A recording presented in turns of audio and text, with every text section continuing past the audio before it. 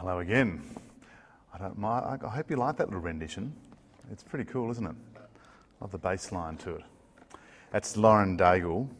For those watching at home, we didn't record it for copyright reasons, actually. But if you want to listen to it, YouTube, Lauren Daigle, O Come Emmanuel, her version of that. I'd love you to have your Bible open. If you grab your Bibles, I'd love you to have your Bible open to Isaiah chapter 7. So Isaiah 7, that is where we'll spend a bit of time there, and then we'll go across to Matthew chapter 1, and that was the second reading we had that Ruth read to us. So Isaiah 7, if you've got it on your phone, get your phone out, or your Bible, even better. That'll be great. And there's also an outline there you can follow along in your bulletins, so get that out too. I've now lost my outline, wherever it's gone. All right. And we'll have a Q&A at the end. And any questions or any comments we might have, words of encouragement. How about I pray and ask God to help us with his word today? We'll need to concentrate. Some of it will be, you'll need to be switched on. Bit of a warning. Father, we thank you for today. Thank you for your goodness and kindness to us. We thank you that when we read the Bible, Lord God, it's not just 66 random books. It is your word and put together and shaped together so it makes sense. And we thank you so much of how much we learn about Jesus because we see your promises fulfilled in the Old Testament. Amen. That's the thing about today too. You might see this big book in front of you, and there's your Bible, and you've got 66 books. And sometimes they don't seem very related at all. You might be wondering about that. Well, the truth is they are all related together. And they all make sense. And today we'll see how God's promises about the coming Christ, God's King, King Jesus, are fulfilled when Jesus comes. It's really, really good. And it's very helpful, I think, because it reminds us of how good God's word is to us. Okay, let me tell you about JP. It's not his real name, a little bit of an acronym, but JP is 13 years old. He looked like a man, to be honest. He looked like a man and he was shaving. His Movember efforts would leave the most testosterone-charged PE teacher feeling like a 5-year-old. His voice was deeper than mine. He was 6'4" and weighed in about 110 kilograms. He was a big boy. He was my not-so-secret weapon in my 13A's rugby side I coached back in the mid-1990s. See, JP was one of those kids that every coach wanted on their side. Opponents feared him.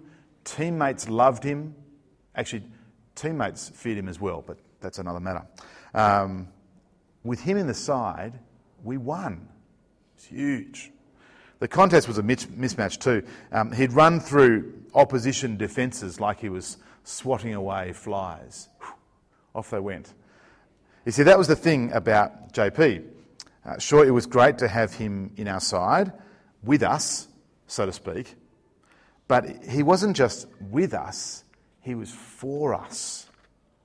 Now at Christmas time, we read, from Matthew chapter 1, and Isaiah 7, we read Emmanuel, God with us. It's the good news of Christmas, isn't it? The good news of Christmas, God with us, Emmanuel, God with us. The truth is, though, what we tend to do, we often jump to this good news of Christmas without giving proper attention to God with us as bad news. Hang on, didn't you just say it was good news? How could God with us be bad news? Well, we'll see.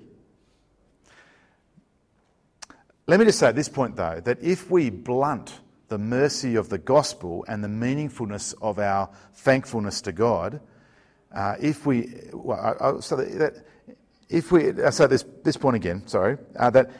we blunt the mercy of the gospel and the meaningfulness of our thankfulness to God if we neglect the bad news and just focus on the good news. That's what we do. Okay, so how is Emmanuel, God with us, bad news? Well, go back to our Old Testaments, okay, going back quite some time. The promise of God with us could be deadly. The coming of a holy God didn't mean life for sinful rebels. It actually meant death. And there's a number of really good accounts we could go to. There's a classic one in Leviticus 10. These two guys called Nadab and Abihu. Great baby names if you're thinking that one day. And then Uzzah as well. Uzzah in 2 Samuel 6. That's a great name too. And then even more broadly, there's the Israelite exiles. See, the presence of a holy God wasn't a comforting thing. It was scary. It would strike fear into the hearts of God's people. And truth is, more often than not, God's presence meant God's judgment. So Isaiah 7 is a case in point. We're going to have a look at Isaiah 7 now. So have it open in front of you. Let's just think about the background first of all. A little of the background to that well-known part of Scripture, often read at Christmas time, Isaiah 7 verse 14. Have a look at it with me. And it's quoted in Matthew 1:23. Therefore the Lord himself will give you a sign. The virgin will conceive and give birth to a son and will call him Emmanuel. Now what do we do when we see a therefore? Well, we've got to ask, what's the therefore? Okay? You get that? Nice, isn't it? Yeah, good.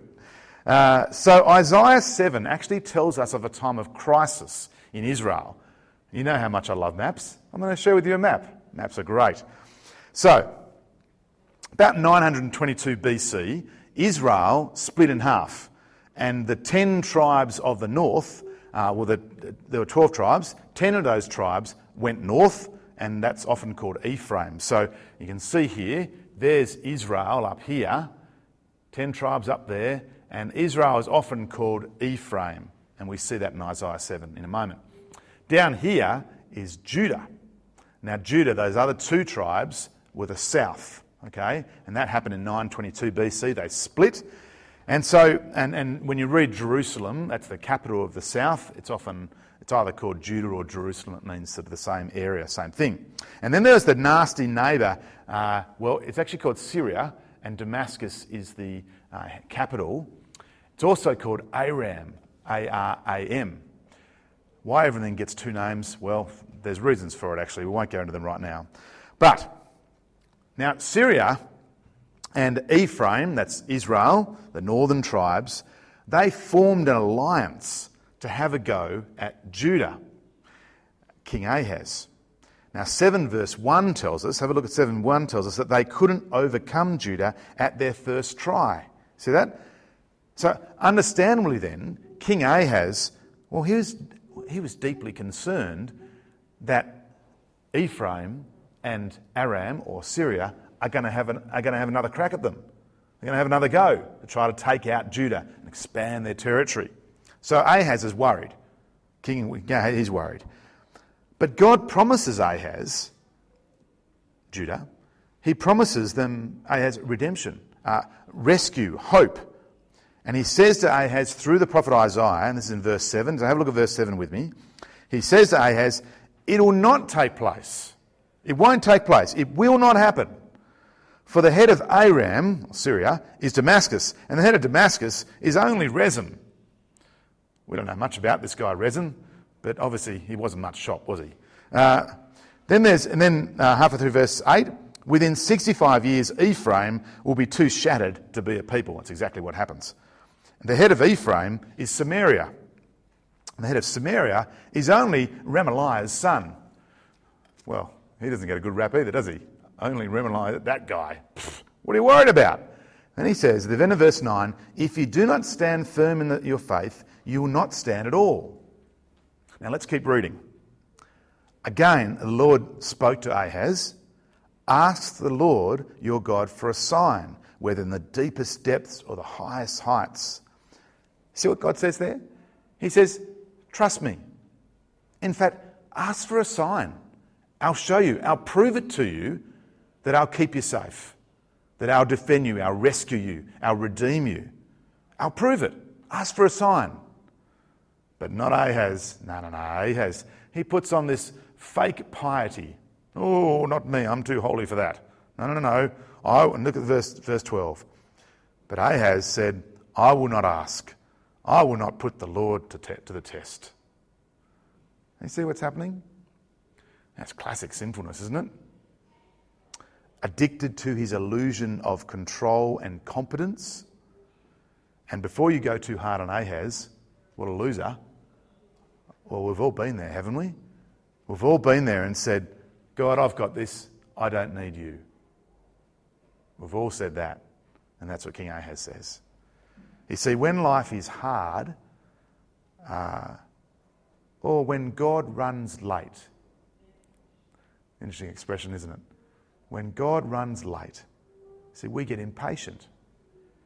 Our fears and our resourcefulness sort of takes over. I can do it myself. I don't need you, God. And friends, that self-sufficiency never works out well. Well, verse 13, then Isaiah speaks. Isaiah says basically, you fools, what are you doing? Hear now, you house of David. That's another name for the south. All right, that's another name for Judah. Hear now, you house of David. Is it not enough to try the patience of humans? I think he's talking about himself there. Ahaz is trying the patience of Isaiah. But then he says, will you try the patience of my God also? You fools, what are you doing? Okay, now here comes the therefore. So the therefore in verse 14, as a result of their faithlessness, God says, therefore the Lord himself will give you a sign. The virgin will conceive and give birth to a son and will call him Emmanuel. He'll be eating curds and honey when he knows enough to reject the wrong and choose the right. For before the boy knows enough to reject the wrong and choose the right, the land of the two kings you dread, remember them? Ephraim, Syria, will be laid waste. The Lord will bring on you and on your people and on the house of your father a time unlike since Ephraim broke away from Judah. That was the 922 split. He will bring who? The king of Assyria. Now, he's not on the map, but the king of Assyria totally wiped out Israel a short time later. So, yes, there's hope, isn't there? There's this son, a future. And we learn more about that hope in a few minutes' time, so stay with me. But first, because of Ahaz's lack of trust, there's judgment. Assyria was coming. Both Israel and Syria would be laid waste. And in verse 17, well, Judah would feel the lash as well of God's judgment. Now, Isaiah continues to record God's approach to his rebellious people in the northern kingdom of Israel. That's the direction the book of Isaiah keeps going. It sort of focuses on the north. Now, in Isaiah 8, verses 5 to 8, we don't have to look this one up, but we will look up something up in a moment. Isaiah 8, 5 to 8, the Lord warns of water sweeping over Israel. It's a sign of judgment over Israel and threatening the nation of Judah too. God's people have God with them, that's true, Emmanuel, but their sinfulness disqualifies them from blessing. The sin needs to be dealt with. You see, in the historical context, God with us was bad news as long as sin remained. Though committed to doing his chosen people good, God's history with Israel and the nations demonstrates the way sin undermines his good plans and makes God with us bad news. Well, fortunately, Isaiah's prophecy moves from judgment to salvation, from punishment to pardon. There's hope. There's good news. Now, let's flick over to Isaiah 9. Probably a couple pages in your Bible, or one in mine pretty much. Isaiah 9. In Isaiah 9, the son of Isaiah 7 verse 14 is explained to be a righteous son, a descendant of King David, who will bring light into the darkness. That's in verses 1 and 2 in Isaiah 9. And peace to the earth, Isaiah 6 and 7. Isaiah 9, 6 and 7. Let's read Isaiah 9, 6 and 7 now and hear about this peace that will come through this son. For to us a child is born. And I recognise some of this.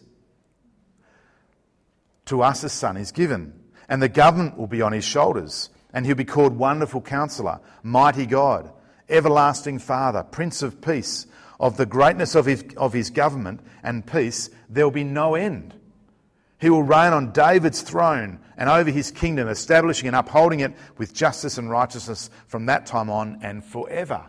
This is no ordinary king. The zeal of the Lord Almighty will accomplish this. The rest of Isaiah's gospel, the rest of Isaiah, then explains how this peace will come about. I wonder, is it world peace? What sort of peace is it? Well, let's find out. It comes about through the suffering servant and his atoning sacrifice. So, if you've got a Bible there, flip over to Isaiah 53. Isaiah 53, and we'll look at verses 5 and 6. All right. Now, there is an opportunity here for some involvement. I'll leave that to you. But he was pierced for our transgressions. He was crushed for our iniquities. The punishment that brought us peace was on him, and by his wounds we are healed. We all, like sheep, have gone astray. Each of us has turned to his own way, and the Lord has laid on him the iniquity of us all. Thank you. We had a bit of Colin already, didn't we? What a great ministry Colin's had for us, eh? Singing ba-ba-doo-ba-ba. In other words, what do we see here? How's this peace come about? It comes about through the Son, and through the Son giving his life for our sin, our iniquity of us all. In other words, the bad news for ancient Israel becomes good news for the world, Israel and the nations. When God sends Emmanuel, Jesus, into the world, for the Lord has laid on him the iniquity of us all. Sing it. That's it. Isn't that good? That's good news. That's the good news of Christmas. And there it is. So let's go over to Matthew chapter 1 then and see how Matthew puts all this together with us. So Matthew chapter 1, so flip over to Matthew's Gospel. That's the first book of the New Testament. Matthew 1. And it is striking. I love it. I love it how the Bible makes sense. It's not some random book. Here the Bible makes sense and it's all put together and it's all about Jesus. It's striking to see how Matthew explains the fulfilment of Isaiah 7:14. Something that was written, well, probably about 400 years before Jesus. Look at Matthew 1:22. Notice the first word of Matthew 1 verse 22. The first two words, all this. All this, and he's just explained the birth of Jesus and so forth, all this took place to fulfill what the Lord had said by the prophet Isaiah. Now, all this points back to three actions of Isaiah 7:14. What were those again, you ask? Let me remind you. Conceiving, giving birth, and given a name, the name he was to be called. And all these things are now drawn out in the Christmas story, in the narrative of Matthew 1, well, what Ruth read before, 18 to 25. For example, in verse 18, the Son is conceived in Mary's womb by the power of the Holy Spirit. Matthew wants to show us that these verses, that Jesus has fulfilled what was promised from way back in Isaiah. Verses 19 to 20 of Matthew 1. God's angel appears to Joseph and explains how he, as a son or descendant of David, would become the adoptive father of Jesus. And Mary, his wife, would give birth to Jesus.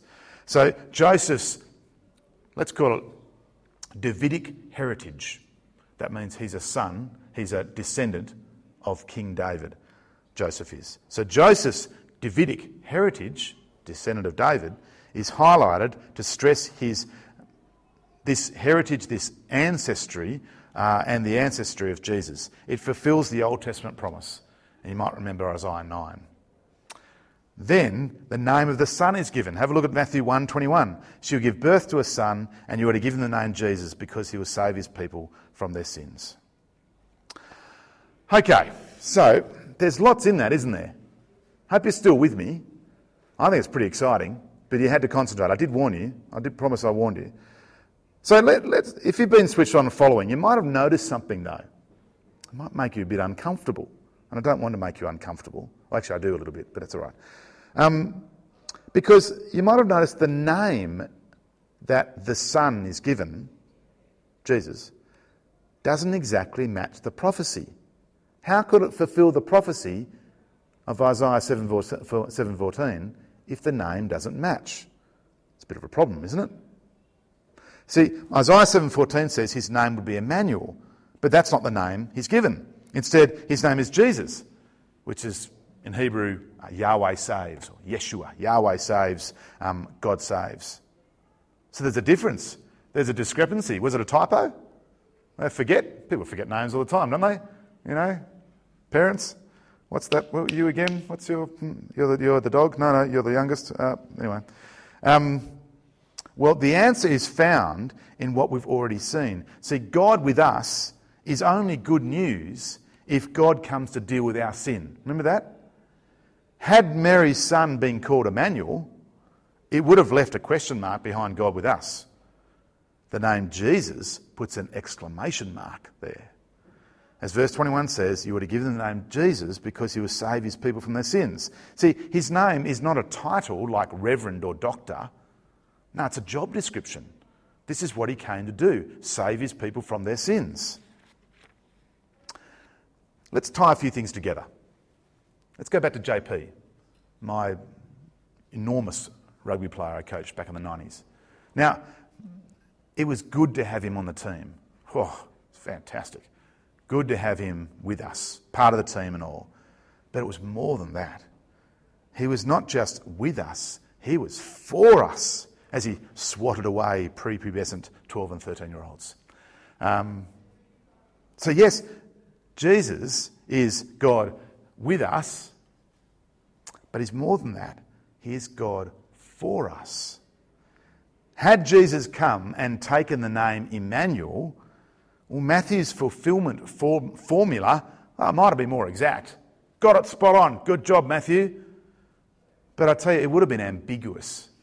We would have been asked, the people would have been asking, has Jesus come to save or has Jesus come to judge? But by taking the name Jesus, God gave the answer to the people's prayers. What he had promised long ago through Isaiah the prophet was now being fulfilled in the birth of a virgin son. This son would bring salvation not only to Israel but to all the nations, all people, anyone who trusts in the Lord Jesus can be saved. Jesus would grow up to be that suffering servant who would give his life as a ransom for many. I've put these verses on the back of your outline. Matthew 20 verse 28. He would shed blood on the cross to confirm a new covenant, which means a promise, therefore securing forgiveness to all who believe in him. And he would gather his disciples from every nation on the earth. Matthew 28 verse 19. Uniting them in his church so he could dwell with us forever. I'll never leave you or forsake you, he said to his disciples. See, in this way, God is with us, Emmanuel, because he sent Jesus to give his life for us. So, Christmas time, coming real soon. We sing, and isn't it great we can sing? It's good. We're going to sing, O come, Emmanuel. We've got to make sure we do that carol now, haven't we? Let's not confuse Jesus' coming, say, with the arrival of Santa Claus. God does not come to dwell with us because we've been good. No, he comes to dwell with us because he is good. And in his goodness, he sent Jesus for us to ransom us from captivity to sin and make us ready to dwell with him both now and forever. No wonder the angel called the coming of Jesus good news. It is good news. And let's pray as it was for the shepherds in Luke 2, we didn't read that, but that this good news will be a cause of great joy for us today. Let's pray. Father, we thank you for so much tonight, Lord. We thank you that your word in the Bible isn't just some random book, but it makes sense. The puzzle pieces come together. And it's such a privilege to hear that tonight, I think. Lord, we pray that as Christmas comes, we remember the good news of the gospel, that Lord God, you sent Jesus to die for us, to take on the iniquity of us all, so that we can know you and be friends with you. Father, we thank you for loving us so much. May we find great joy in the good news of Jesus, Emmanuel, God with us and God for us. Thank you, Lord. Amen.